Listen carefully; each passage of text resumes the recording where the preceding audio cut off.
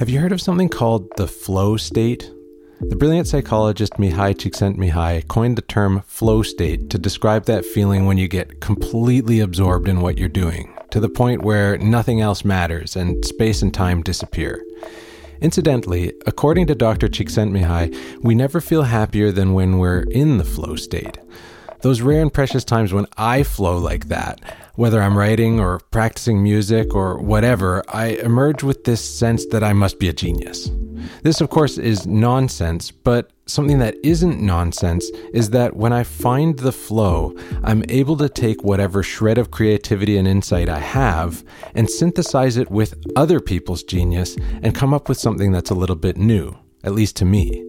And so this episode is where I give a shout out to some organizations with amazing people in them that are doing things to push me to think about governance in new ways, and hopefully to also have a slightly more positive impact on the world.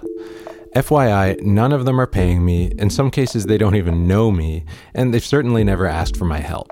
I'm just hoping you might take a second and check them out and try to see through my eyes why they're important to the future of corporate governance. Have a look at the links in the description of this episode and do some clicking.